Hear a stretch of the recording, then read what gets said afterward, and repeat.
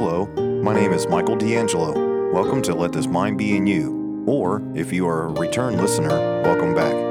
This is a ministry founded on proclaiming the gospel to the lost and exhorting Christians to remember that we have the mind of Christ.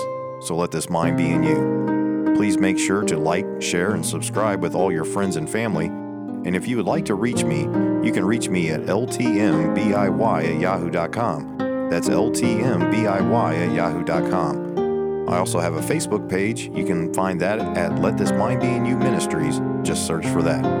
Also, you can find me on YouTube at Let This Mind Be in You. And hello, welcome back to Let This Mind Be in You. Brother Michael D'Angelo here with you once again on another Thursday night. Really excited about tonight. We're going to be in Acts chapter 3. Talking about a few different things. So if we don't get through it here in a decent amount of time, we'll do a part 2. But let's get right ahead and get some of the introduction out of the way. We are on all the podcasting platforms under Let This Mind Be in You podcast. Look that up. Let This Mind Be in You podcast. Look that up wherever. I haven't been having any trouble. Praise the Lord with Spotify the past 3 weeks. However, before that, the episodes that had trouble still are showing up as only 4 minutes. And I don't, for the life of me, I can't figure it out. So something's wrong with that. So we'll keep trying, and hopefully those episodes in the past that were cut short or a bunch of it's cut out will be fixed at some point in time. But everywhere else that I've looked, you can listen to every single podcast in its entirety. And then if you want to watch us on YouTube, you can watch us at Let This Mind Be in You. Also on Facebook, Let This Mind Be in You. Just look up that, and please like, share, follow, all that kind of stuff. Subscribe. We would appreciate it very much if you would do that. You can also reach me at ltmbiy@yahoo.com. That's ltmbiy@yahoo.com. And I will get back to you to your questions or give you a response for the encouraging words, or just to, say, well, love you anyways for the disparaging ones. Does not matter. You can reach out to me anytime. All right, let's get into Acts chapter 3. Now, remember, we talked quite a bit last week. It was a little bit longer of a podcast. It was about an hour long. But we talked, a lot about Acts chapter 2. And, of course, that's Peter for the first time standing up, preaching at the day of Pentecost. And you see many, many things that are happening there. And we talked about it. As people are coming in, you can just go ahead and leave a comment, as Brother Dave Wilson and my wife already have over there on Facebook. And Sister Susie and Jason Beaver, High Voltage. Good to see you over there on YouTube. So if you're listening, please drop a line in the comments section. But you can always go back and watch any of the podcasts, any of the videos in the playlist or anything on YouTube and Facebook, anytime you'd like over there. But anyways, we talked exclusively, or not exclusively, but quite a bit around Acts chapter 2 and what that meant and what Peter was actually preaching as a condemnation to the ye men of Israel. And you'll see kind of the same sort of theme again when Peter preaches once again here in Acts chapter 3. But a few more things come out, and we're going to address those tonight. So quite a few notes, quite a bit of scripture, and I'd like to go through them as much as I can. And if I don't turn to a scripture, I'll give you the reference so that maybe we can save a little bit of time that way. But let's get started. Reading there in Acts chapter 3 and verse number 1, it says, "Now Peter and John went up together into the temple at the hour of prayer, being the 9th hour." First off and foremost, they went to the temple still. That's interesting. Even after the Holy Ghost, they were up to the temple at the hour of prayer, being the 9th hour. It seemed as though that's a good place to meet as any, a big open space. So they were going up into the temple to meet, to pray, as good Jews would. So it's a good area to do that, and you'll see that they get confronted. Hi, Sister Cherie. But they get confronted here in a moment because, shame on these guys. They heal somebody. Now, again, they have the sign gifts of apostles, the sign gifts to the nation of Israel, as Israel does require signs and different things like that. But it's one of those things from scriptures that we see. But you're about to see a healing sign gift being demonstrated here. The nerve of these guys to heal this certain lame man. Verse number 2, and a certain man lame from his mother's womb was carried, whom they laid daily at the gate of the temple, which is called Beautiful, to ask alms of them that entered into the temple. Of course, it didn't have any other way of earning money or anything like that. He was lame. He couldn't walk. And so he was laid daily by maybe some friends, maybe some family. They would just lay him there daily. And as, people would come in and out of the temple, he depended upon their charity.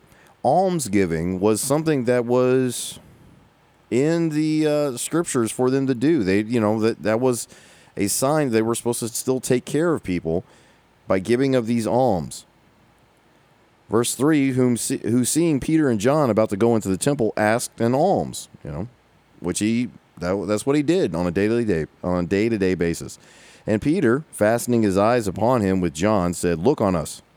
And he gave heed unto them, expecting to receive something of them. Okay, yeah, I'm looking at you. What are you about to give me? Expectantly looking at them. Verse 6, this is a very, very, very famous passage of scripture here.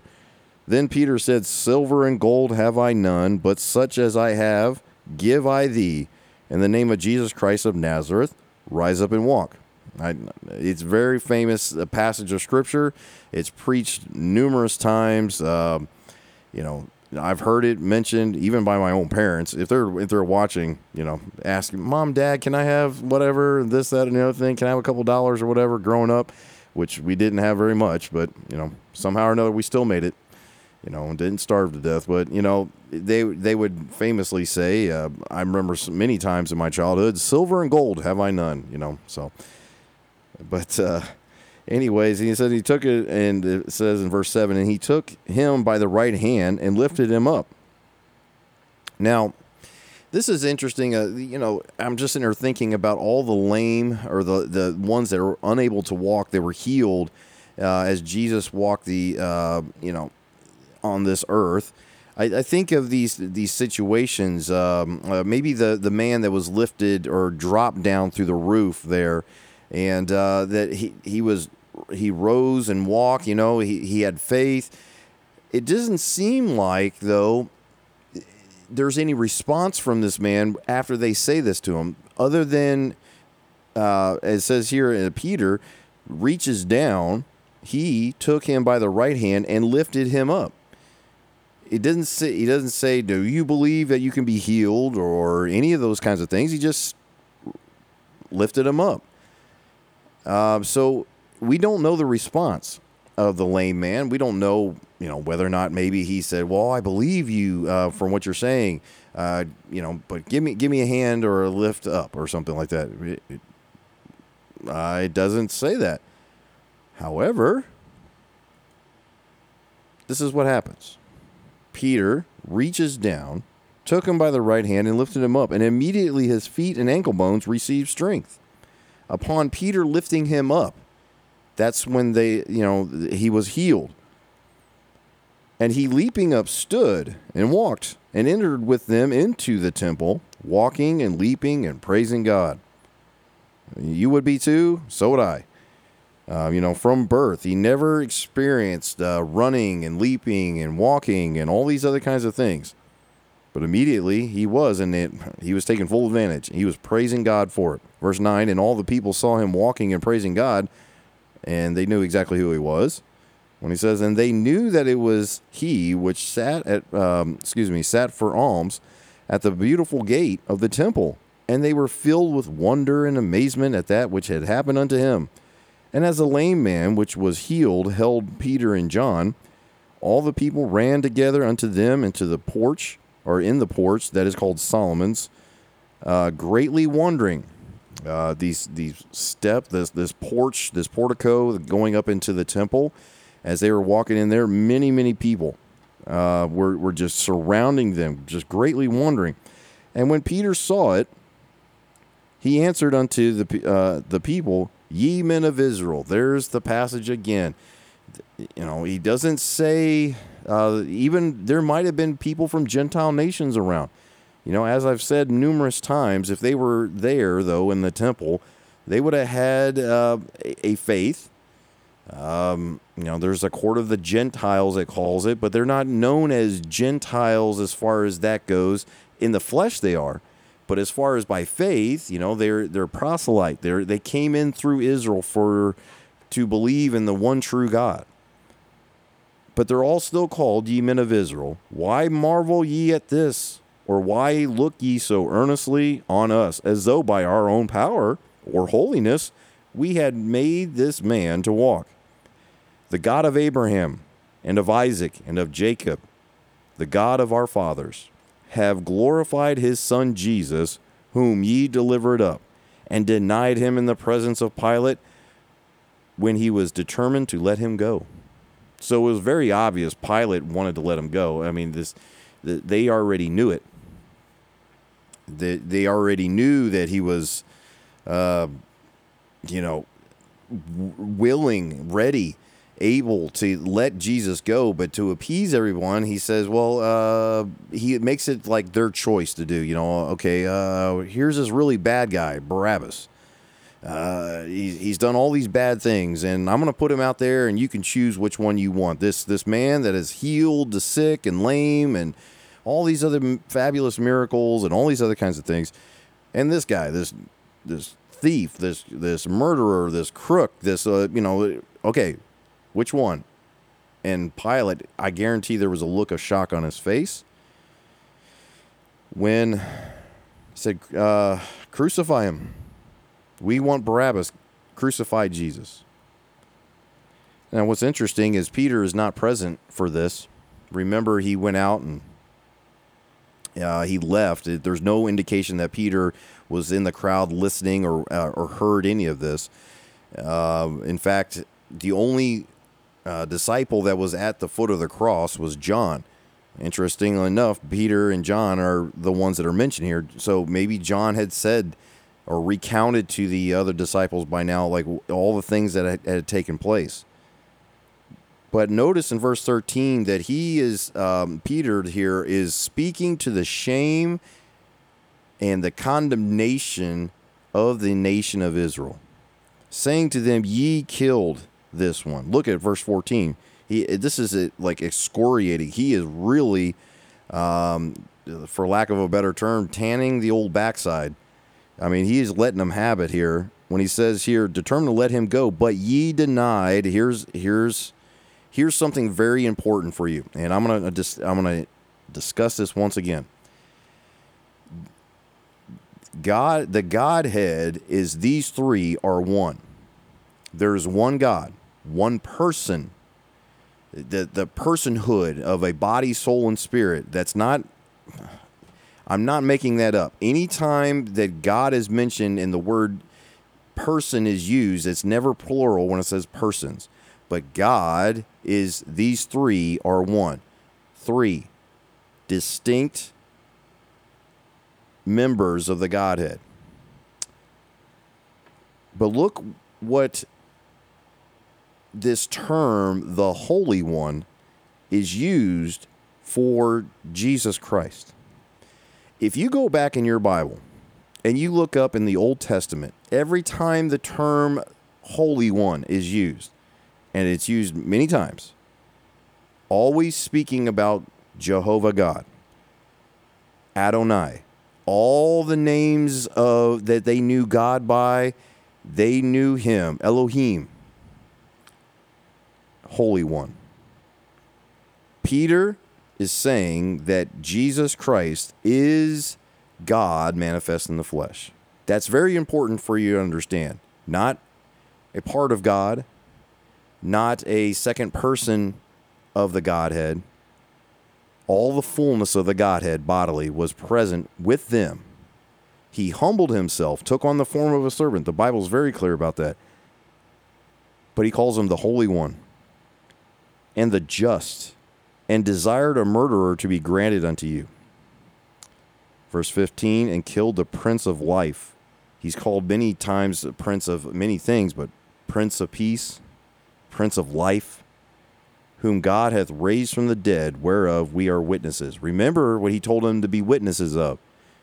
Witnesses of his resurrection. A lot of people saw him crucified. A lot of people saw him resurrected. Many people knew that he was buried. And then 3 days later, they made up some story. We'll just say his disciples stole his body or something like that. No. The gospel, the good news is that even though he's raking them over the coals for crucifying the Holy One, the Prince of Life, all these different kinds of things, he finishes the statement, whom God hath raised from the dead, the resurrection. It's very important here. The resurrection is extremely important for all the things we're about to talk to you. But he says, verse 15, we are witnesses. Now, I have a question written off to the side of my Bible here. I have this Bible here that's from local church Bible publishers. I think they might just be church Bible publishers now or something. But anyways, in this King James Bible, I got plenty of space. I don't bring it up here so you can see. I don't know if you can see that through the thing. Yeah, see how much space I have for notes and everything? I think I've showed it before. But off to the side of my Bible, I wrote a question for myself to answer through the Scripture. Because once again, these verses I'm about to show you are not contradictions. It's not Jesus confused when he says these things, or Peter says these things, or Paul says certain things about this is the question, who raised Jesus from the dead? Very quickly, Matthew chapter 27. Very famous passage here, but Matthew chapter 27, Jesus is speaking about his crucifixion, but they don't have any idea what he's talking about because he's talking about the temple. He's not talking about, he wasn't talking about, some sort of like, hey, you're going to crucify me and all these other kinds of things. But Matthew chapter 27, verse number 62, the Bible here says, now the next day that followed, the day of the preparation, the chief priests and Pharisees came together unto Pilate, saying, Sir, they're coming to Pilate, let's cook up a story here. Sir, we remember that the deceiver said, while he was yet alive, after 3 days I will rise again. Now, we'll see that he doesn't actually talk about that, but they understood what he was saying because we'll get into some more scriptures here in a moment. Command, therefore, that the sepulchre be made sure unto the 3rd day, lest his disciples come by night and steal him away, and say unto the people, he is risen from the dead. So the last error shall be the worse than the first. Pilate said unto them, ye have the watch, go your way, make it as sure as you can. So they went and made the sepulchre sure, sealing the stone and setting a watch. Okay, he said he was going to rise from the dead. Let's try to stop it, unless his disciples are going to try to come in and steal his body. All right. So now, with that being said, let's turn to John chapter 2. When did Jesus talk about this kind of stuff? John chapter 2, in verse number 18. John chapter 2, and verse number 18. Then answered the Jews and said unto him, what sign showest thou unto us, seeing that thou doest these things? Hey, we're looking for a sign. Jesus, and this is very early on, by the way, in his ministry. Jesus answered and said unto them, destroy this temple. Maybe he was pointing at himself, I don't know. And in 3 days I will raise it up. Jesus says he's going to raise up this temple. Then said the Jews, 46 years was this temple in building, and wilt thou rear it up in 3 days? Went right over their heads. But he spake of the temple of his body. When therefore he was risen from the dead, his disciples remembered that he had said this unto them, and they believed the scripture and the word which Jesus had said. Okay, so I also have a question written off to the side of this verse. When did the disciples believe? Oh, well, according to this, it's after he rose from the dead, because that was there's many miracles that people would do. They could look back at scriptures and say, with these stripes these are healed. Maybe they could study all that kind of stuff and say, oh man, the crucifixion was even prophesied back then. But they were looking for the resurrection. And if Jesus rose from the dead like he said he would, he had the power over death, which made him the Messiah. And that's when they believed, is after he rose from the dead. That was the sign. And they were to be witnesses of that sign in Jerusalem, Judea, Samaria, uttermost parts of the earth. That's what we've already talked about. Now turn over to John 10, verse number 17. John chapter 10 and verse number 17. Again, I'm just going to go through these very quickly. Who raised Jesus from the dead? So far, we've seen that Jesus said he's going to raise himself from the dead. Well, let's see what else. John chapter 10 and verse number 17. The Bible says here, therefore doth my Father love me, because I lay down my life that I might take it again. So I'm going to lay it down, but I'm going to take it right back up again. So, okay, no man taketh it from me, but I lay it down of myself. I have power to lay it down, and I have power to take it again. This commandment have I received of my Father. Okay, so again, Jesus is claiming, again, that he's going to raise himself from the dead. Now, just turn over to Acts chapter 2, is what we talked about last week. And verse 32.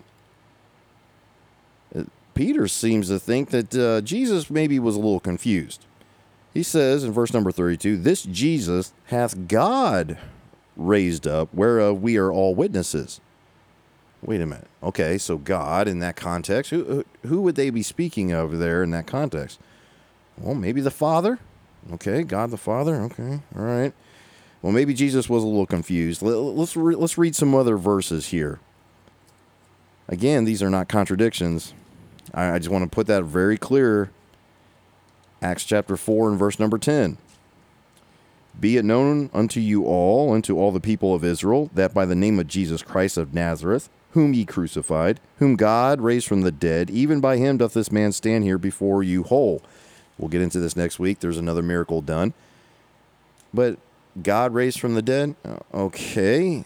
All right, so Jesus is... Okay, so they're claiming that God raised Jesus. Peter just said he was the Holy One. Man, these guys are really messed up. They're confused. It seems like they're a bunch of Armenians, or maybe they're a bunch of modalists. Maybe, I don't know. Man, boy, this is the Sabellianisms, and maybe they're just totally messed up. You know what? In fact, these are all just gospel accounts. You know what? Go to some Pauline scriptures, shall you? I mean, you're so messed up. That's just some confusion on that part right there. Let's go to 1 Thessalonians chapter 1 and verse number 10. 1 Thessalonians chapter 1 and verse number 10. The Bible says here, this is Paul, and to wait for his Son from heaven, whom he raised from the dead, even Jesus, which delivered us from the wrath to come. Wait a minute. Okay, so Paul is saying here then, wait for his Son from heaven, who he raised from the dead. So his Son, so that must be the Father. Okay, so the Father raised him from the dead. So Jesus was just kind of speaking metaphorically that, he would raise himself from the dead. Okay. All right, so we're getting somewhere here. How about Romans chapter 8, Brother Mike? I mean, how about Romans chapter 8? Let's show another Pauline scripture. Maybe he'll clear it up for us. Romans chapter 8 and verse number 11. But if the Spirit, capital S, okay, of him that raised up Jesus from the dead... Wait, so the Spirit raised Jesus from the dead? Dwell in you. He that raised up Christ from the dead shall also quicken your mortal bodies by his Spirit that dwelleth in you. Oh, man, now I'm super confused, because now the Holy Spirit is the one that raised Jesus from the dead. How about Romans chapter 6 and verse number 4? Romans chapter 6 and verse 4 says, therefore we are buried with him by baptism into death, that like as Christ was raised up from the dead by the glory of the Father. Okay, so we're back to the Father. Even so we also should walk in newness of life. The glory of the Father, raised up from the dead by the glory of the Father. Okay, maybe the glory of the Father is the Spirit there. It seems like the Father is at it again, but I don't know. Colossians chapter 2 and verse number 12. Colossians chapter 2 and verse number 12. Buried with him in baptism, wherein also ye are risen with him through the faith of the operation of God, who hath raised him from the dead. So we're back to God raised him from the dead. My point is this. It's not a contradiction to say that Jesus raised himself from the dead, because Jesus is God. It's not a contradiction to say the Father raised him from the dead, because he is God. And it's not a contradiction to say that the Spirit raised him from the dead, because he is God. But that's not somehow or another, there's like these three separate entities are the ones that raised Jesus from the dead. Like he couldn't raise himself, because he could, because he was all the fullness of the Godhead bodily. So I've lost internet again, but I kind of thought I was going to have some problems because we've been having several great weeks in a row. So I've been recording. So right after this is done, I'm going to upload this entire thing. So if you missed everything I just said, just wait a while and I'll upload the video afterwards, okay? Because I really need to make sure that people get this. So, all right, let's move on, because all the fullness of the Godhead raised him from the dead. Let's put it that way. Okay, let's get into the next portion I want to talk about here. Verse 16, and his name through faith in his name hath made this man strong, whom ye see and know, yea, the faith which is by him hath given him this perfect soundness in the presence of you all. And now, brethren, I wot that through ignorance ye did it, as did also your rulers. Did what? Crucify Jesus. But those things which God before had showed by the mouth of all his prophets, that Christ should suffer, he hath so fulfilled. By the prophets from the beginning, as we're going to see here in a moment, had prophesied that he would be rejected, he would be crucified, not in so many words saying crucified, but he would be killed, but he shall also suffer, but he will everything else would be fulfilled. And so because you did this, verse 19, repent ye therefore and be converted, that your sins may be blotted out. Now that doesn't sound very, but he's not talking about a may or may not. He's saying may be blotted out. He's telling them a time when this is going to happen, when their sins are blotted out. And I'm going to get into that real quick. Where it says here, when the times of refreshing shall come from the presence of the Lord. Now, many times Jesus is called in the Gospels of Matthew, Mark, and also Luke. I'll give those to you really quick. He's called the Lord of the Sabbath. Mark 12, verse 8, Mark 2, verse 28, and Luke 16, in verse number 5. It's called the Lord of the Sabbath.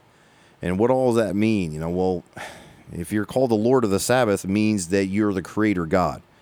Because God, you go all the way back to Exodus, when he gives him the commandment to, because on the seventh day, keep the Sabbath day, keep it holy, because even the Lord God, the creator God, the one that created all things, Christ, him which was from the beginning, him that was, and by him all things consist, all these things.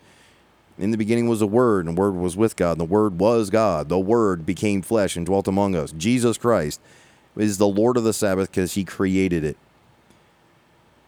Just like he created this earth. And because of this, when you hear this times of refreshing, what does that even mean? I'll break it down very simply. The times of refreshing, and what that means is that he's going to restore again this earth back to the way it was when he first created it, in the sense, not that there won't be any sin, because that's the final death, that's the final enemy that will be overtaken after the 1,000-year reign. But the 1,000-year reign, in which there's this pre-flood, these huge fruits are growing, the land healing, because he will heal their land. Because, as it says in 2 Chronicles, if you'll repent, you'll cry out, and you'll finally call on me. If you'll say those things, if you will repent and change as a nation your wicked ways, I'm going to heal your land. I paraphrased. But the point is that that's the times of refreshing. Now, also what he says here is that your sins may be blotted out. I brought this up over in Slidell in my adult Sunday school that I teach at, that we have a different promise in that our sins are already blotted out. And what that means is that at the moment, in the twinkling of an eye, we will get our new body because the sins have been blotted out already. This is why I say that there's two resurrections. There's two different resurrections, one of the body of Christ and one of these individuals. So that's the times of refreshing. And some interesting tie-in, and you can look it up later on your own, is Isaiah chapter 26, verse 9 through 16, where, actually, let's just turn there. Isaiah chapter 28. Isaiah chapter 28, verses 9 through 16. Obviously, Isaiah has a lot of stuff in it, and he's speaking to present-day Israel and still prophesying to future Israel. But Isaiah chapter 28 and verse number 9, the Bible says here, says, "Whom shall he teach knowledge, and whom shall he make to understand doctrine? Them that are weaned from the milk and drawn from the breast. For precept must be upon precept, precept upon precept, line upon line, line upon line, here a little and there a little. For with stammering lips and another tongue will he speak to this people, to whom he said, This is the rest wherewith ye may cause the weary to rest, and this is the refreshing, yet they would not hear." Just like Peter's preaching, they're not going to hear him. Oh, yes, people get saved, as far as their salvation goes and all this other kinds of things. Yes, they do. They believe in Jesus as their Messiah, the one that was prophesied as the world began. Yes, they do. But they won't be resurrected until the times of refreshing. That's when they get their new body. Keep reading here. "But the word of the Lord was unto them precept upon precept, line upon line, line upon line, here a little and there a little, and they might go and fall backward and be broken and snared and taken. Wherefore, hear the word of the Lord, ye scornful men that rule this people, which is in Israel. Because ye have said, We have made a covenant with death, and with hell are we at agreement. When the overflowing scourge shall pass through, it shall not come unto us, for we have made lies our refuge, and under falsehood have we hid ourselves. Therefore, thus saith the Lord God, Behold, I lay in Zion for the foundation of stone, a tried stone, a precious cornerstone, a sure foundation. He that believeth shall not make haste." This cornerstone, Jesus, they're going to reject him. They're not going to even receive him now. But when they do as a nation, as we're going to see here in a moment, as I've gone through the Millennial Reign series and Revelation Rightly Divided series that you can all look up, when this time is, when you ask, when is this time of refreshing? It's when the Lord of the Sabbath returns and the earth is at rest again, at peace again. The fact that he rules with a rod of iron, that the land heals because of this, and the lion lays down with the lamb, and all these other kinds of things that are talked about in prophecy all throughout the Old Testament. These are when that happens, and that's when the Lord of the Sabbath returns. You can find this in Hebrews 9, verse 24. 1 Peter chapter 1, and I want to turn over there.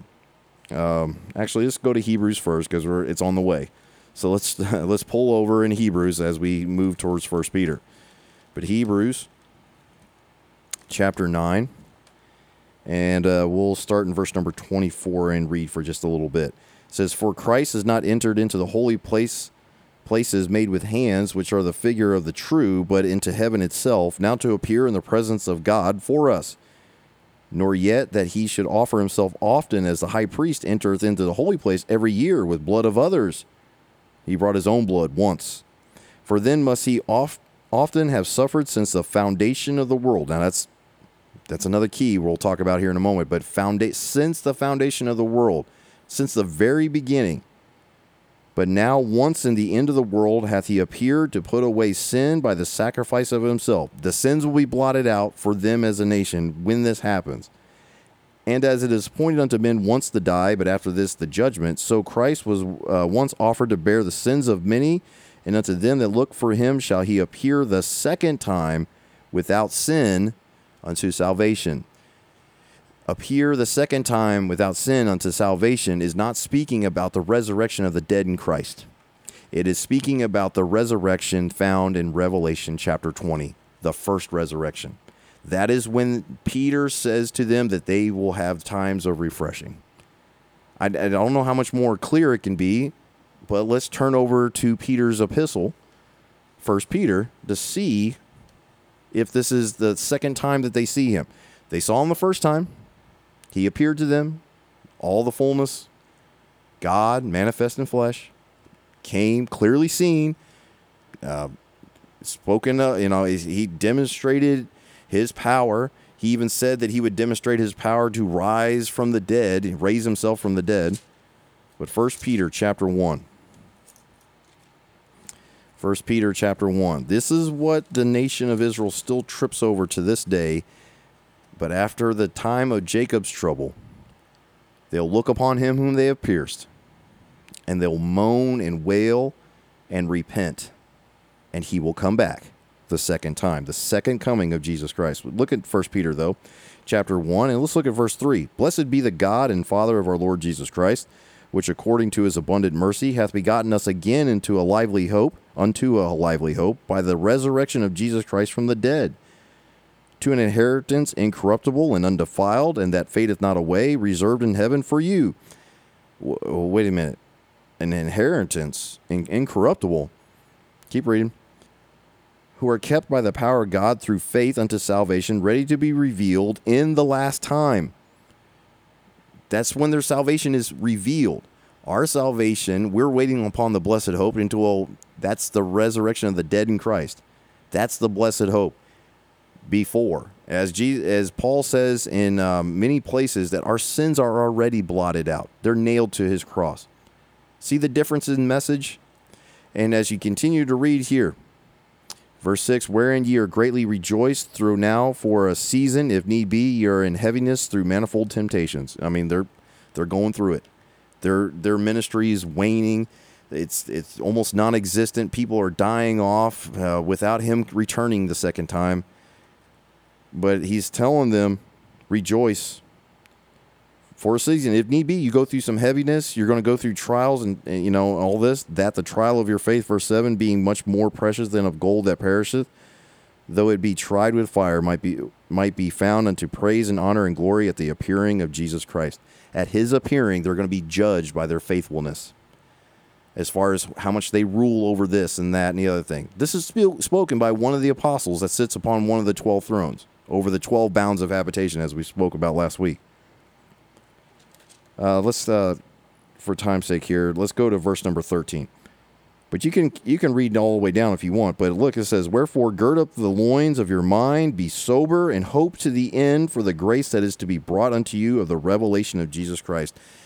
It's by grace, his grace, same grace, God's riches at Christ's expense, as I've heard that many, many times growing up. That's what grace stands for.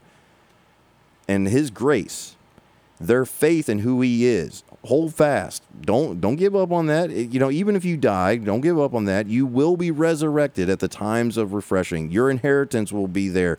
You'll be judged at a different judgment. Matthew chapter 25, the judgment of the sheep and goats. A different resurrection and a different judgment for this group. That's found in Matthew chapter 25, starting in verse 31. And you see this times of refreshing in Revelation chapter 20, verse 4 through 6. This is the beginning of the millennial, actual, not amillennial, not some sort of made-up like allegory or anything like that, an actual, real, ruling and reigning by Christ, as he said he would come back a second time, place his feet, by prophecy. If none of these things come to pass and they're all just allegories or this took place over the past couple thousand years and all the different wild theories about, well, no, it's not really going to happen. Some millennial thing, that's not really going to happen. No, according to the scriptures, he will rule and reign for an actual 1,000 years. The times of refreshing. When I believe the 12 disciples, all those that believe, all those that are brought in under this Jewish ministry of the kingdom gospel will be resurrected from the dead at the times of refreshing. Hope that makes sense to you. Let's keep reading. And it says, shall come from the presence of the Lord. Verse 20 back here in Acts chapter 3. And he shall send Jesus Christ, which before was preached unto you, whom the heaven must receive until the times of restitution of all things. The restitution means it's rightfully theirs. They're going to receive restitution. It's going to be restored to them. The refreshing, that's theirs, not yours and I, as part of the body of Christ, which God hath spoken by the mouth of all his holy prophets, verse 21, since the world began. Since the fall of man, since the garden, they were kicked out of the garden, Christ said that, the first prophecy of him coming to take away the sins of the world, there, after they just got kicked out of the garden, at the foundation of the world, he said, you'll bruise his heel, but he'll bruise your head. He'll crush your head. It's over. You're not going to be able to win. Death, hell, Satan, I will make a way. This is the difference, though, between since the world began and the difference of when Paul talks about in 2 Timothy chapter 1, verse 9, as we turn over there really quick, or in Titus 1:2, that 2 Timothy chapter 1, 2 Timothy chapter 1, in verse number 9, where he says, who hath saved us and called us with a holy calling, not according to our works, but according to his own purpose and grace, which was given in Christ Jesus before the world began. Even before the world began, that's a difference. See, all these things that were kept hidden in secret since the world began, before the world began, is different than these things have been talked about from the foundation of the world. That's the difference. Titus chapter 1. Not a contradiction, but a difference. Something else is revealed. Titus chapter 1, verse number 2. In hope of eternal life, which God, that cannot be lie, promised before the world began, but hath in due times manifested his word through preaching, which is committed unto me, according to the commandment of God our Savior, to Titus mine own. He's telling him that this is the things that he should follow, because this was not known. Maybe they even desired to look upon or look into these things or something like that, but it was not known. It was revealed at the revelation of the mystery. Now, either Paul's a lunatic or he's speaking what was delivered unto Paul. I saw something, I don't know if he's watching tonight. I haven't even looked at the feed. No. I haven't looked at the feed yet, but I just did. I didn't see him on here, but Brother Ken posted something that we don't follow the gospel of Paul. We follow the gospel that was given to Paul. That's why he says my gospel, but it was given unto him to give to us. That's what we should follow. And I don't know how much more clear it can be, but I don't worship the Apostle Paul. I don't follow him like something that he made up. I follow him as he follows Christ, our ensample, our apostle, the one born out of due time, the one that had an opportunity. You know, if he would have believed Jesus, and when he said he was who he said he was, would have been brought under this ministry. He would have had his reward. But that's not what happened. Matthias was chosen as the 12th.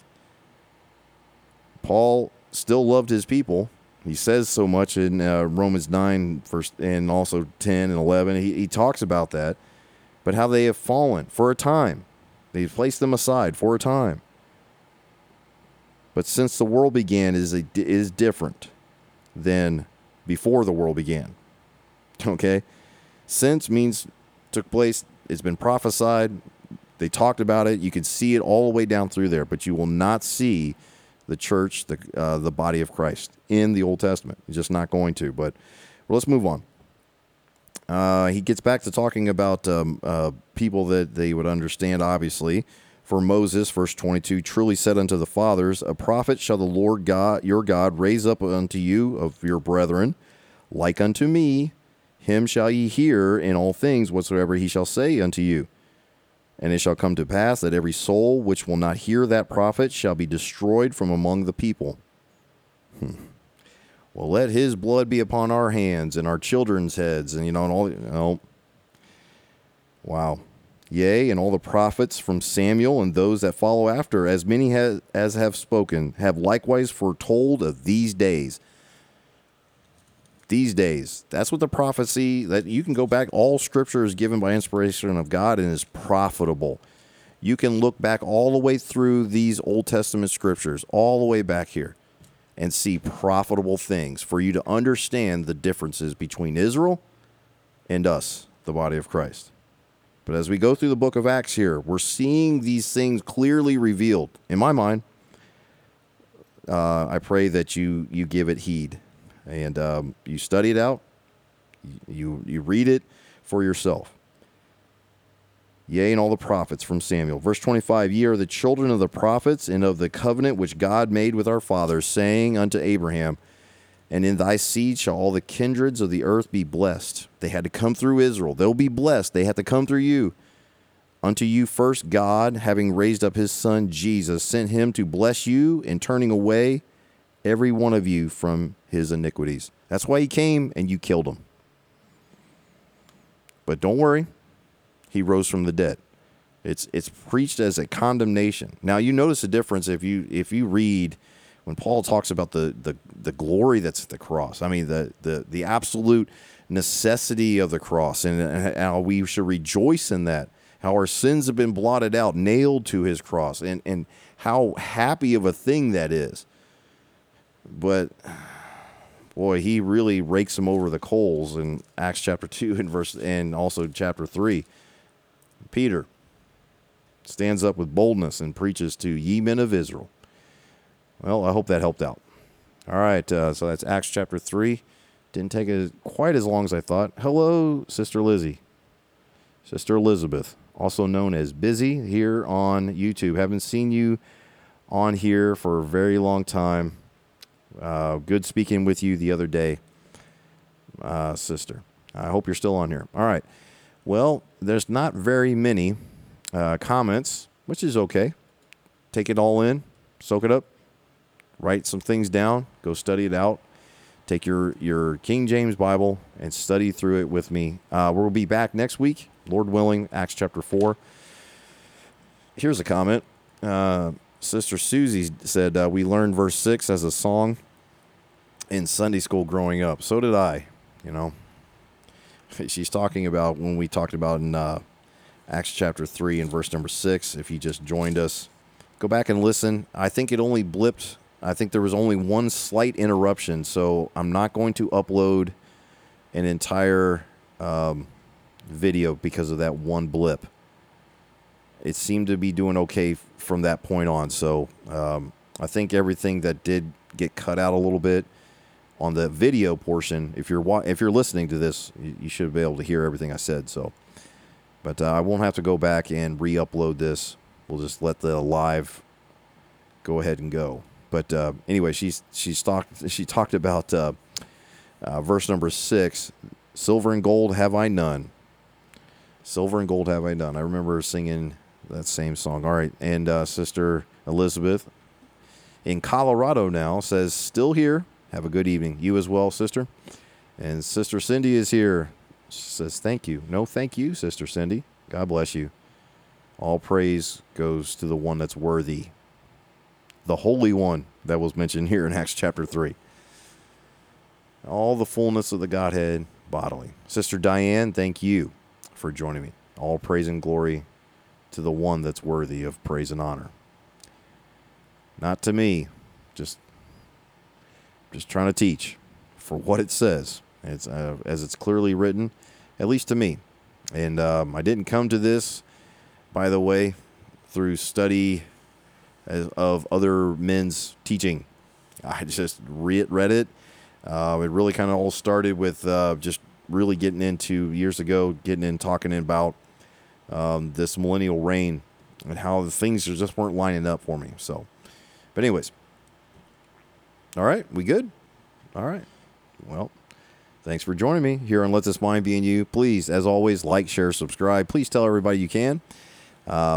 Most importantly, tell someone about the gospel of our salvation. Be ministers of reconciliation and tell others that through the death, burial, and resurrection of Jesus Christ, your sins can be forgiven now.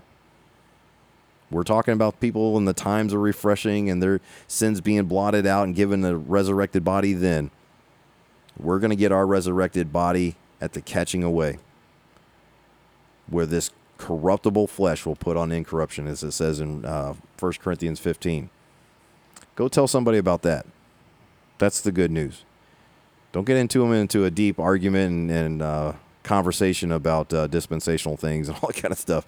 Just tell them about the simplicity of the gospel. As Paul says, endeavor to nothing among you except for Christ crucified. Didn't want to talk about anything else until they understand Christ crucified and what that meant for their salvation. Then after that, he started feeding them some sincere milk of the word. Then after that, he wanted to really give them bread and meat. So I think we've been pretty meaty, so to speak, a lot of this stuff. But you guys have been around for a while listening. If not, go back and then go back to some of the past studies. If you desire to know more, study the Word of God. Get you a King James Bible, study it. All right, get together with like-minded believers and challenge each other to follow the Word of God and it alone, not the traditions of men. Hey, thanks, Brother Dave. He says, and let us not be weary in well-doing, for in due season we shall reap if we faint not. Amen to that. And then, okay. Well, Jason, High Voltage Beaver there, says, blip wasn't bad. Thought it was on my end. No, my internet kind of went out for a little bit, but it wasn't too bad. So not enough was it taken out for me to take the whole thing down and re-upload. And Sister Elizabeth says, Colorado has been interesting. Different culture for sure. Yeah. As we talked about on the phone, I'm sure it is. I was out there one time. Nobody really, whatever. I was going to say I was out there for several months doing a construction project up north or west of Denver in Granby, Colorado, but very beautiful country there. Very beautiful part of the country there, the Rocky Mountains. What a beautiful, beautiful world as far as creation. And that's even after a flood created things like those mountain ranges. Even the heavens declare the glory of God. All right. Okay, I think that's it. I think that's all the comments. God bless you all. Thank you for joining me here on Let This Mind Be in You. And like I said, God willing, next week we'll be in Acts chapter 4 as we continue the study of the book of Acts. God bless you.